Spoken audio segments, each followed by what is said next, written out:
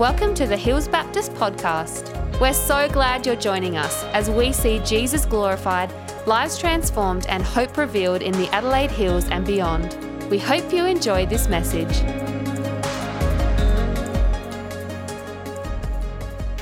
I'm not actually the camp nurse. My name's Luke. I'm the young adults pastor. If you haven't met me yet, hello. Oh, that's nice. Camp's going to be good. It's going to be real good. So let's get into it.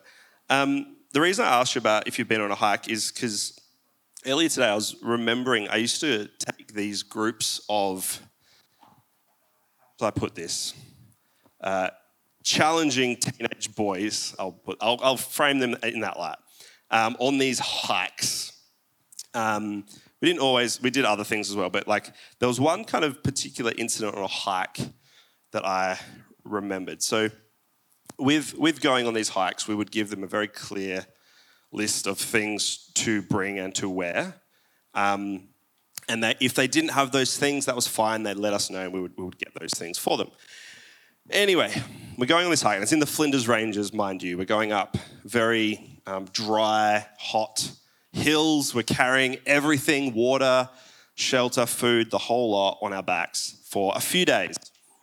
And this one kid, he gets on the bus, we're on our way, and I look at his feet and he's wearing thongs. And I was like, mate, is that what you're hiking in? And he's like, oh, no, don't worry, I have shoes. I was like, okay, phew. And he gets there and he gets out his shoes, and they're, those really bulky, cushioned skate shoes, like Globes from 2003. Yeah, that's what he had. That was his hiking boot. And so he starts hiking in those boots. And sure enough, by the end of the day, he's in tears. He's got blisters. He's having a terrible time. And then there's these other kids on this hike. And they're having a bad time too, because they're trying to walk up these slopes that are, it felt like it was like that. It was probably like this. But these slopes, but they're long. They go for a long time. You're walking on them for ages and it wears you down. And these boys have got, because they're teenagers, they've got their hiking sort of big knapsacks on. But instead of wearing them up high, they're wearing them on their butts or even lower. So they're you know how high schoolers wear bags really low? Yeah, so they're doing that with a 15 kilogram hiking pack. And it's killing their backs. And they're bent over backwards, or they're trying to get up a hill and they're walking along like this. And I was thinking about that this morning because we're talking about walking the walk this weekend. And there was a couple of things. And I thought first of all, the way we walk matters. When those boys realized that lifting up the knapsack and putting it up the top and wearing it properly worked, they were all doing it. And then they're like, oh, this is great. Why didn't you tell us? I was like, we did. But the posture in which they walked changed because they could walk upright instead of hunched over, which meant they could walk more easily, right? So the way they walked mattered. For this other kid, he unfortunately had a terrible time in his Globes. He looked great, but his feet didn't. And what we walk in matters as well. So tonight we're going to talk about the way we walk, the posture of our walk with Christ, and we're going to talk about what we walk in our walk with Christ. Now, we're picking up in the middle of the book of Ephesians, and if you haven't been, thanks Nick, that's great. It's actually really nice to see you all. If you haven't been journeying with us, we've been looking at the book of Ephesians, and I'll give you my very brief Ephesians 1-3 summary, and then we can land in Ephesians 4 and start camp. So in Ephesians 1-3, Paul, who's writing Ephesians, he's writing it to a church in a city called Ephesus. He presents the gospel story, which in essence is this. You were dead in your sins, but God, being rich in mercy, has made you alive in Christ. So you were dead, now you're alive. Not only are you alive, but you're brought into a family, a household of faith. So you're made alive, but you're also given a place to belong. And part of being in that place of belonging is having things to do. And so Paul presents this idea that when you are a Christian, you then have good works to do. And the order here is important. You don't do good works to become a Christian. You do good works when you are a Christian. Not out of compulsion, not to earn anything, not to counter the balance between the good and the bad, but because something happens in your heart when you are made alive and it makes you want to do good works. And so Paul reiterates several times. He's writing to the Gentiles, which is basically everyone who's not a Jew, which is, I assume, most, if not all of us here, that we who were once far off, a long way away from the people of God, have now been brought near. So we were far off, but now we are near. And part of that, he says, is that we've been sealed with the Holy Spirit. So if you are a Christian, you have the Holy Spirit in you. He's with you, he is in you, and sometimes he will come upon you as well. But he is in you. So that is just the Holy Spirit is in you as a Christian. And Paul emphasizes as well that his mission was to share the good news with the people that hadn't heard it, with the Gentiles. And through Paul, Jesus invites us to share in that mission as well, to spread the gospel. So that's kind of where Ephesians 1-3 leads us. And he finishes with this prayer for the Ephesians. I'm going to pray that now for us because it's a great prayer. It's a prayer that you would know how much God loves you. So of all the things he could have prayed for a first century church that was facing hardship and persecution and challenge, he didn't pray for protection. He didn't pray for strength. He didn't pray for anything other than that they would know how much God loves them. And if you don't take anything else out of this weekend, my prayer is that you would know how much God loves you. So let's pray that prayer. It says, I pray that out of his glorious riches, he may strengthen you with power through his Spirit in your inner being, so that Christ may dwell in your hearts through faith. And I pray that you, being rooted and established in love, may have power, together with all the Lord's holy people, to grasp how wide and long and high and deep is the love of Christ, and to know this love that surpasses knowledge, that you may be filled to the measure of all the fullness of God. Now to him who is able to do immeasurably more than we could ask or imagine, according to his power that is at work within us. To him be the glory in the church and in Christ Jesus throughout all generations, forever and ever. Amen. Amen. So tonight is our first little installment from Ephesians 4. We're only going to look at 4 verses. 6 verses. Lee, come and read for us.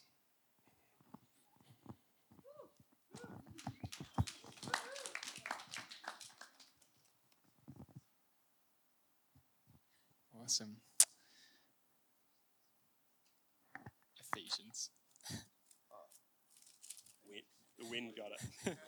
I know where we are. Cool. Awesome. Ephesians chapter 4. I, therefore, a prisoner for the Lord, urge you to walk in a manner worthy of the calling to which you have been called, with all humility and gentleness, with patience, bearing with one another in love, eager to maintain the unity of the Spirit in the bond of peace. There is one body and one Spirit, just as you were called to one hope that belongs to your call. One Lord, one faith, one baptism, one God and Father of all, who is over all and through all and in all. Thank you. Awesome.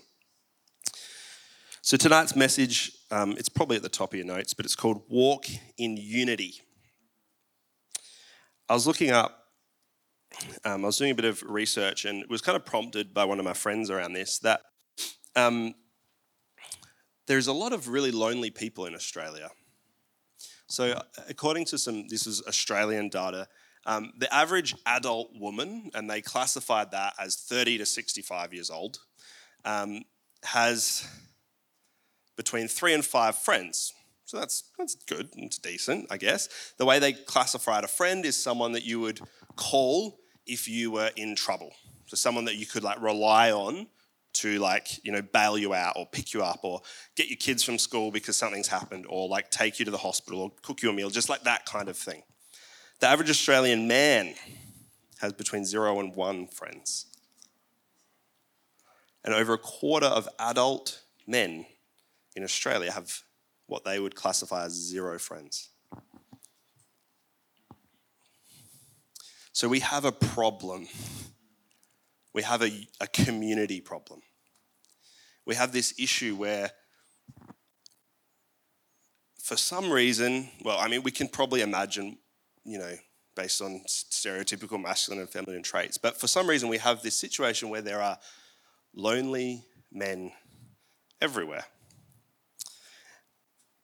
But also, on average, if a woman has 3 to 5, that means some people have a lot more and some people have a lot less. So this is not just a male problem. This is a problem. Community matters. Friendship matters. And the reason this is important to us as Christians is because they weren't secular stats. They were just stats. So that could represent the church. It could represent us here. And one of the problems that I think we have is we live in a world that divides. We live in a culture that is about tribalism and separating us out into camps and groups and not actually unifying us. But what Paul writes in Ephesians and what Jesus did through the gospel is a work of unity. It's a work of bringing people that were far near. It's a work of bringing lonely people into a home.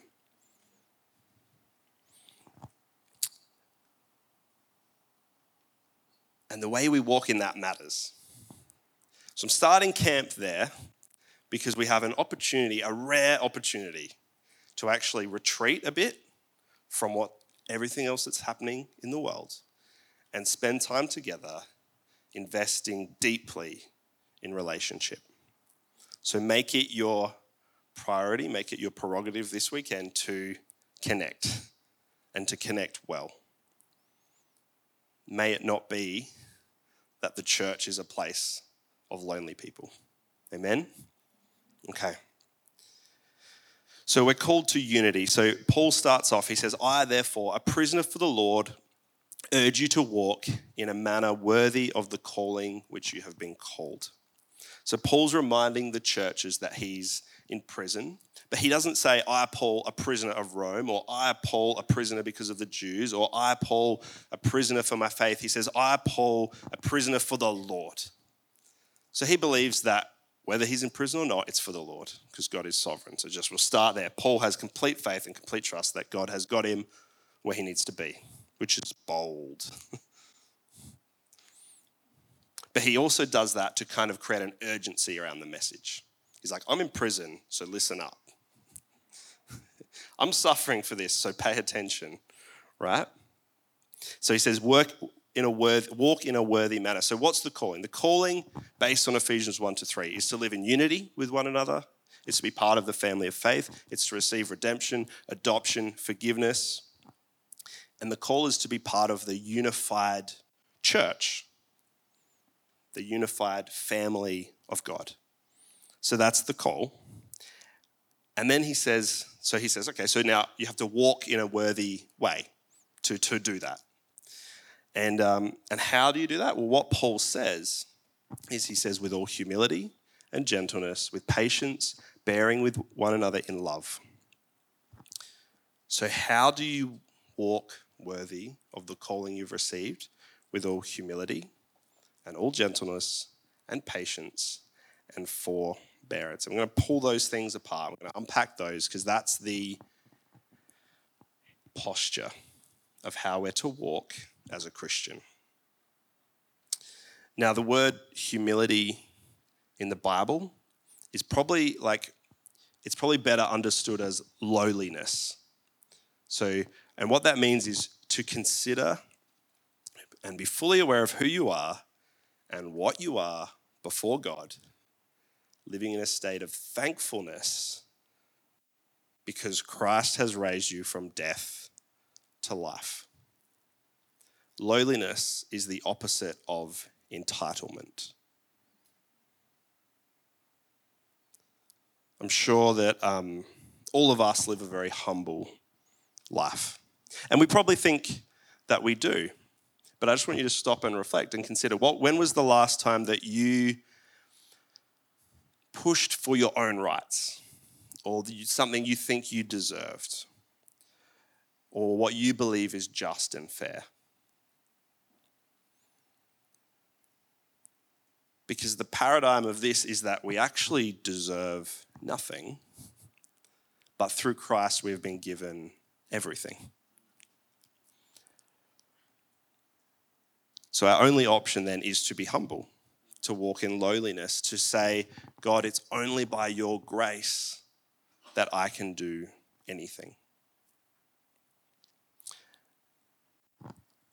Imagine what a community might look like if people walked with lowliness towards each other, not with a sense of entitlement, not with a sense of what they should have or what they deserve or what their rights are, but rather just lived out of thankfulness for the grace of God.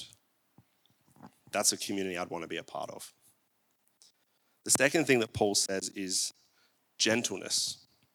And what he's meaning here is it's our attitude towards others and our ability to stick to a common good goal, withstanding trouble. So it's this idea that we can withstand slight and insult and can cope with being treated badly because we've been transformed in nature like Christ, and we don't need to defend ourselves. So that's what gentleness is talking about here. The next one is patience. And the word here means a slowness of taking revenge. So it's not like patience, like, oh, I'm going to wait in the line. It's like someone has wronged me and I am going to be slow in my response to that. And I'm going to realize that I actually am not the person that can enact justice here because I'm not God. That's what this patience is talking about. And the last one is forbearance, and it's the quality of long suffering. And what it means is bearing with one another in other people's weakness and in other people's sin. So actually bearing alongside others. And the reason Christ calls us to that is because that is what the Father has done with us. He's slow in his anger, and he is slow in his judgment, and he is patient with us. And so sometimes, we might hear someone talk about, like the life that Jesus has given us is one of like power and authority, and we get to go and do all these things. But what Paul here is saying is the opposite of that. It is a life of lowliness, of gentleness, of patience, of forbearance. And where do we get that from? Well, we get it from Jesus, because with humility, Jesus spent time with the lowest of the low.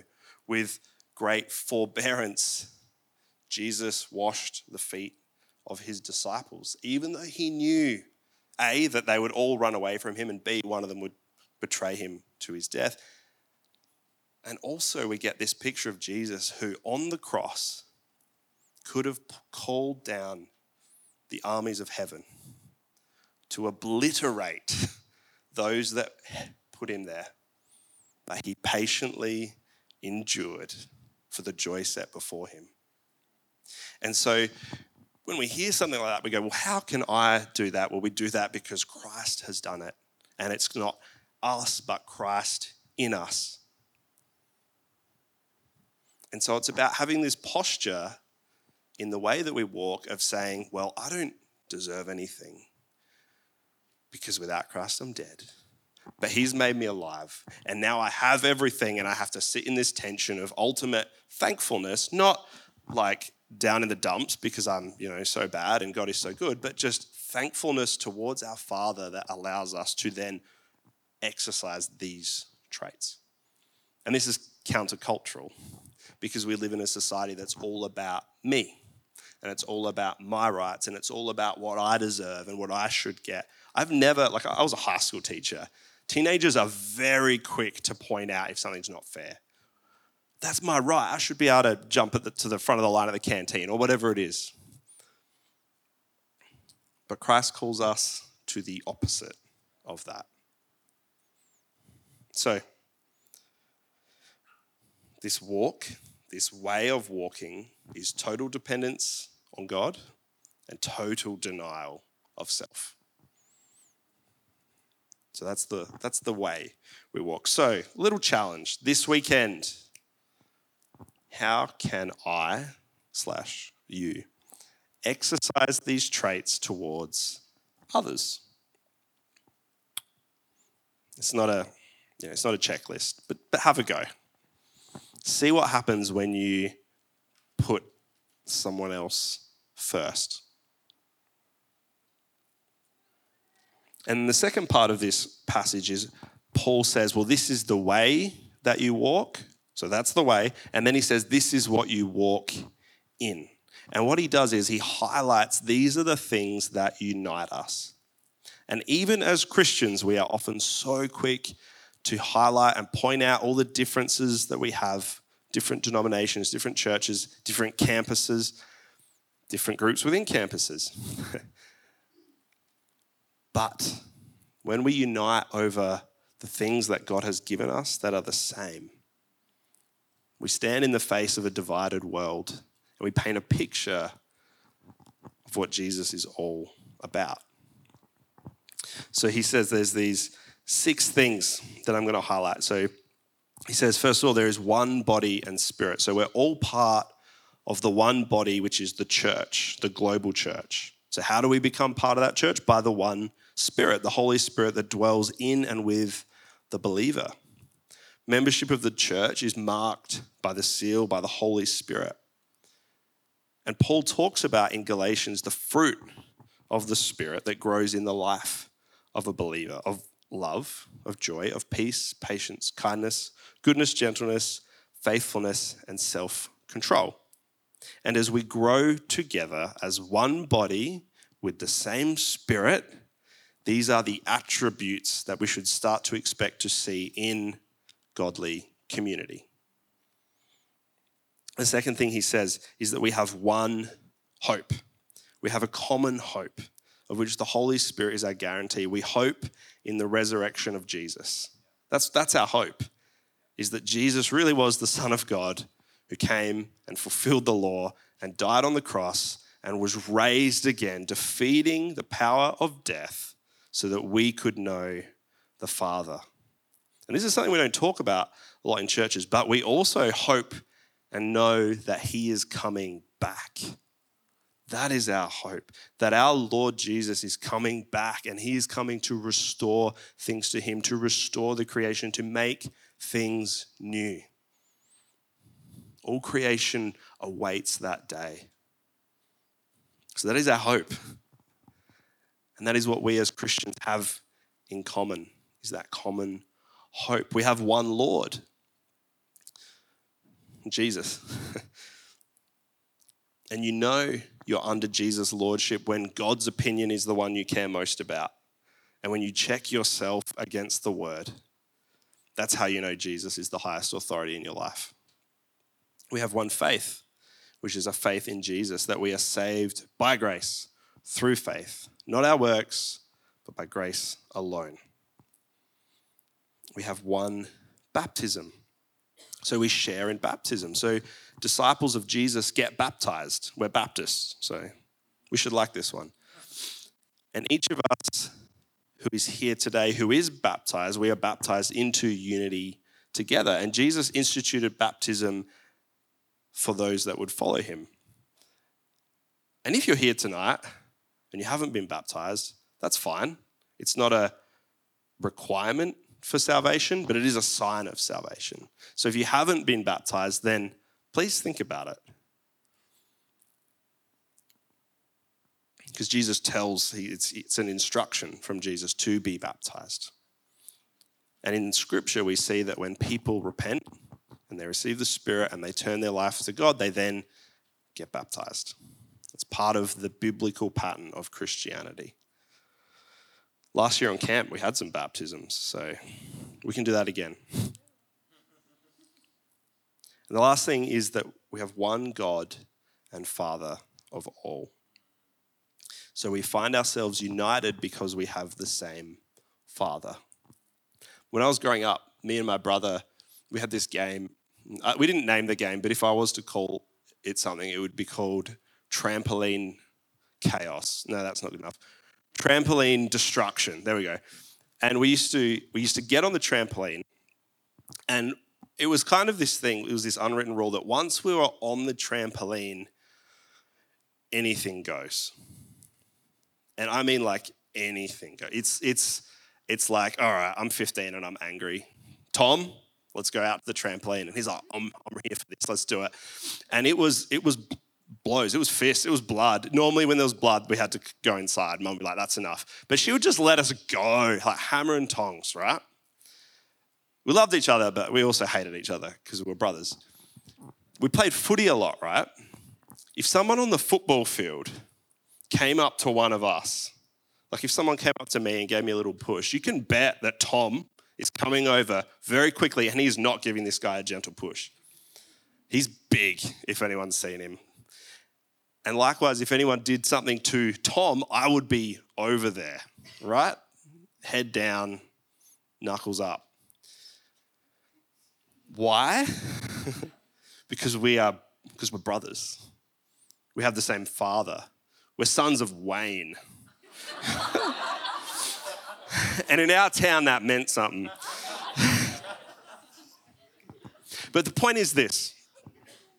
We have a unity together as brothers and sisters because we have the same Father. And if you are adopted into Christianity, if you are adopted into the household of faith, which you are, if you have put your faith in Jesus Christ as your Lord, then you are a brother or a sister with every other person who has done that. And we share a Father. And so while sometimes on the inside, it might look a bit like we're at each other and we're not maybe the best of friends, to the world, it is so important that we present a united front. Jesus says that the world will know that we are his disciples by our love for one another. So the way that we love matters. What we present to the world matters. It doesn't have to be perfect. I've been utterly shocked a number of times when people from non-Christian backgrounds have come into church and you're sitting there, and if you've brought them or you know they're new, you're so aware, right, of everything that's happening. And you're like, oh, why did the pastor say it like that? That sounds weird. Oh man, that worship leader can't sing. Oh my gosh. Why are we doing communion? We're eating Jesus' body. Like, what's that? And then they meet Jesus and their whole life changes and none of that stuff mattered anyway. Because the world is looking for hope. Because the world is looking for truth. There's a generation that is told that truth isn't truth. That what you think on the inside is truth. That is so destructive and disorienting for a young person. Because what they feel and think changes all the time, and that gives them no steady compass. But we know the truth. We know the person who is the truth. We know Jesus. And as a family of faith, it is so important that we unite on the things that unite us, that we draw people to our Father because they need him, right?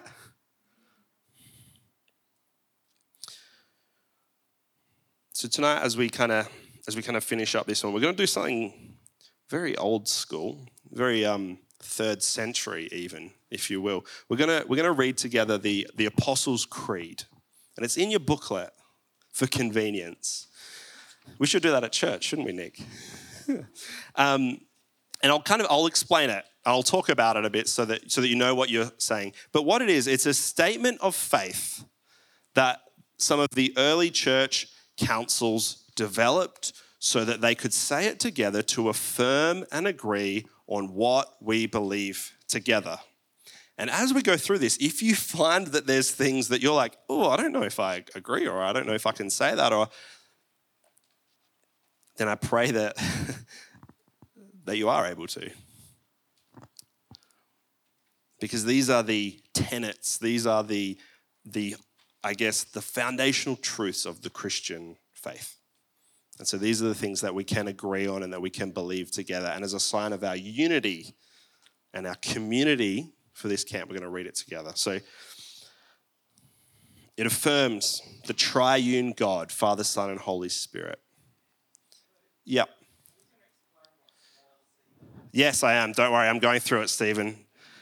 But I love that. It affirms the virgin birth, that Mary, who was a virgin, gave birth to the Christ. It affirms Jesus' death and resurrection and the fact that he is coming back. It states that Jesus descended into hell, which does not mean the place of those who are eternally damned, but rather the place where the souls of the righteous who lived before Jesus were. That's what that's talking about. And we're not going to go into a deep theology of the Jewish understanding of hell, but if you want to know more, ask Nick Van Ruth. And it says that he was raised from that place. As Peter says in Acts 2, God raised him up, loosing the pangs of death because it was not possible for him to be held by it. So he was dead, but he was raised to life. So our God has defeated the power of death for those who believe. And the creed says Jesus will return to judge the living and the dead. The creed states a belief in the lowercase c Catholic Church, which isn't referring to the capital C Catholic tradition, denomination, whatever you want to call it. It's referring to what the word Catholic actually means, which is the universal church, the body of Christ. That's what it's talking about there. The communion of saints refers to the church, those who have been joined in Christ. And it also speaks of our forgiveness and our eternal life and hope. So have a quick read, have a ponder, and then we're going to read it together. All right, let's stand and say it together. Now, as we stand, something that's worth thinking about is if some of you grew up in churches where you did this all the time, it can feel like a ritual. And if you've never done something like this before, this might feel also a little bit like weird. But what we're doing when we read these words and we say them aloud, we are agreeing with the church throughout history that has put their trust in Jesus, that has believed in God, and we're agreeing together with them about what we believe. Is that okay? All right. Let's say it. I believe in God, the Father Almighty, creator of heaven and earth, and in Jesus Christ, his only Son, our Lord, who was conceived by the Holy Spirit, born of the Virgin Mary, suffered under Pontius Pilate, was crucified, died, and was buried. He descended into hell. On the third day, he rose again from the dead. He ascended into heaven and is seated at the right hand of God, the Father Almighty. From there, he will come to judge the living and the dead.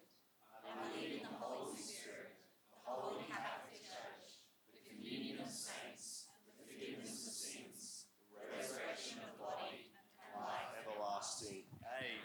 Amen. Kirli, do you want to come and lead us? Thanks for listening to the Hills Baptist podcast. If you'd like to partner with us in developing and equipping passionate disciples who love God, love people, and boldly share the gospel, you can do that at hillsbaptist.com/giving. We pray this message has empowered you to live and love more like Jesus. Have an amazing day.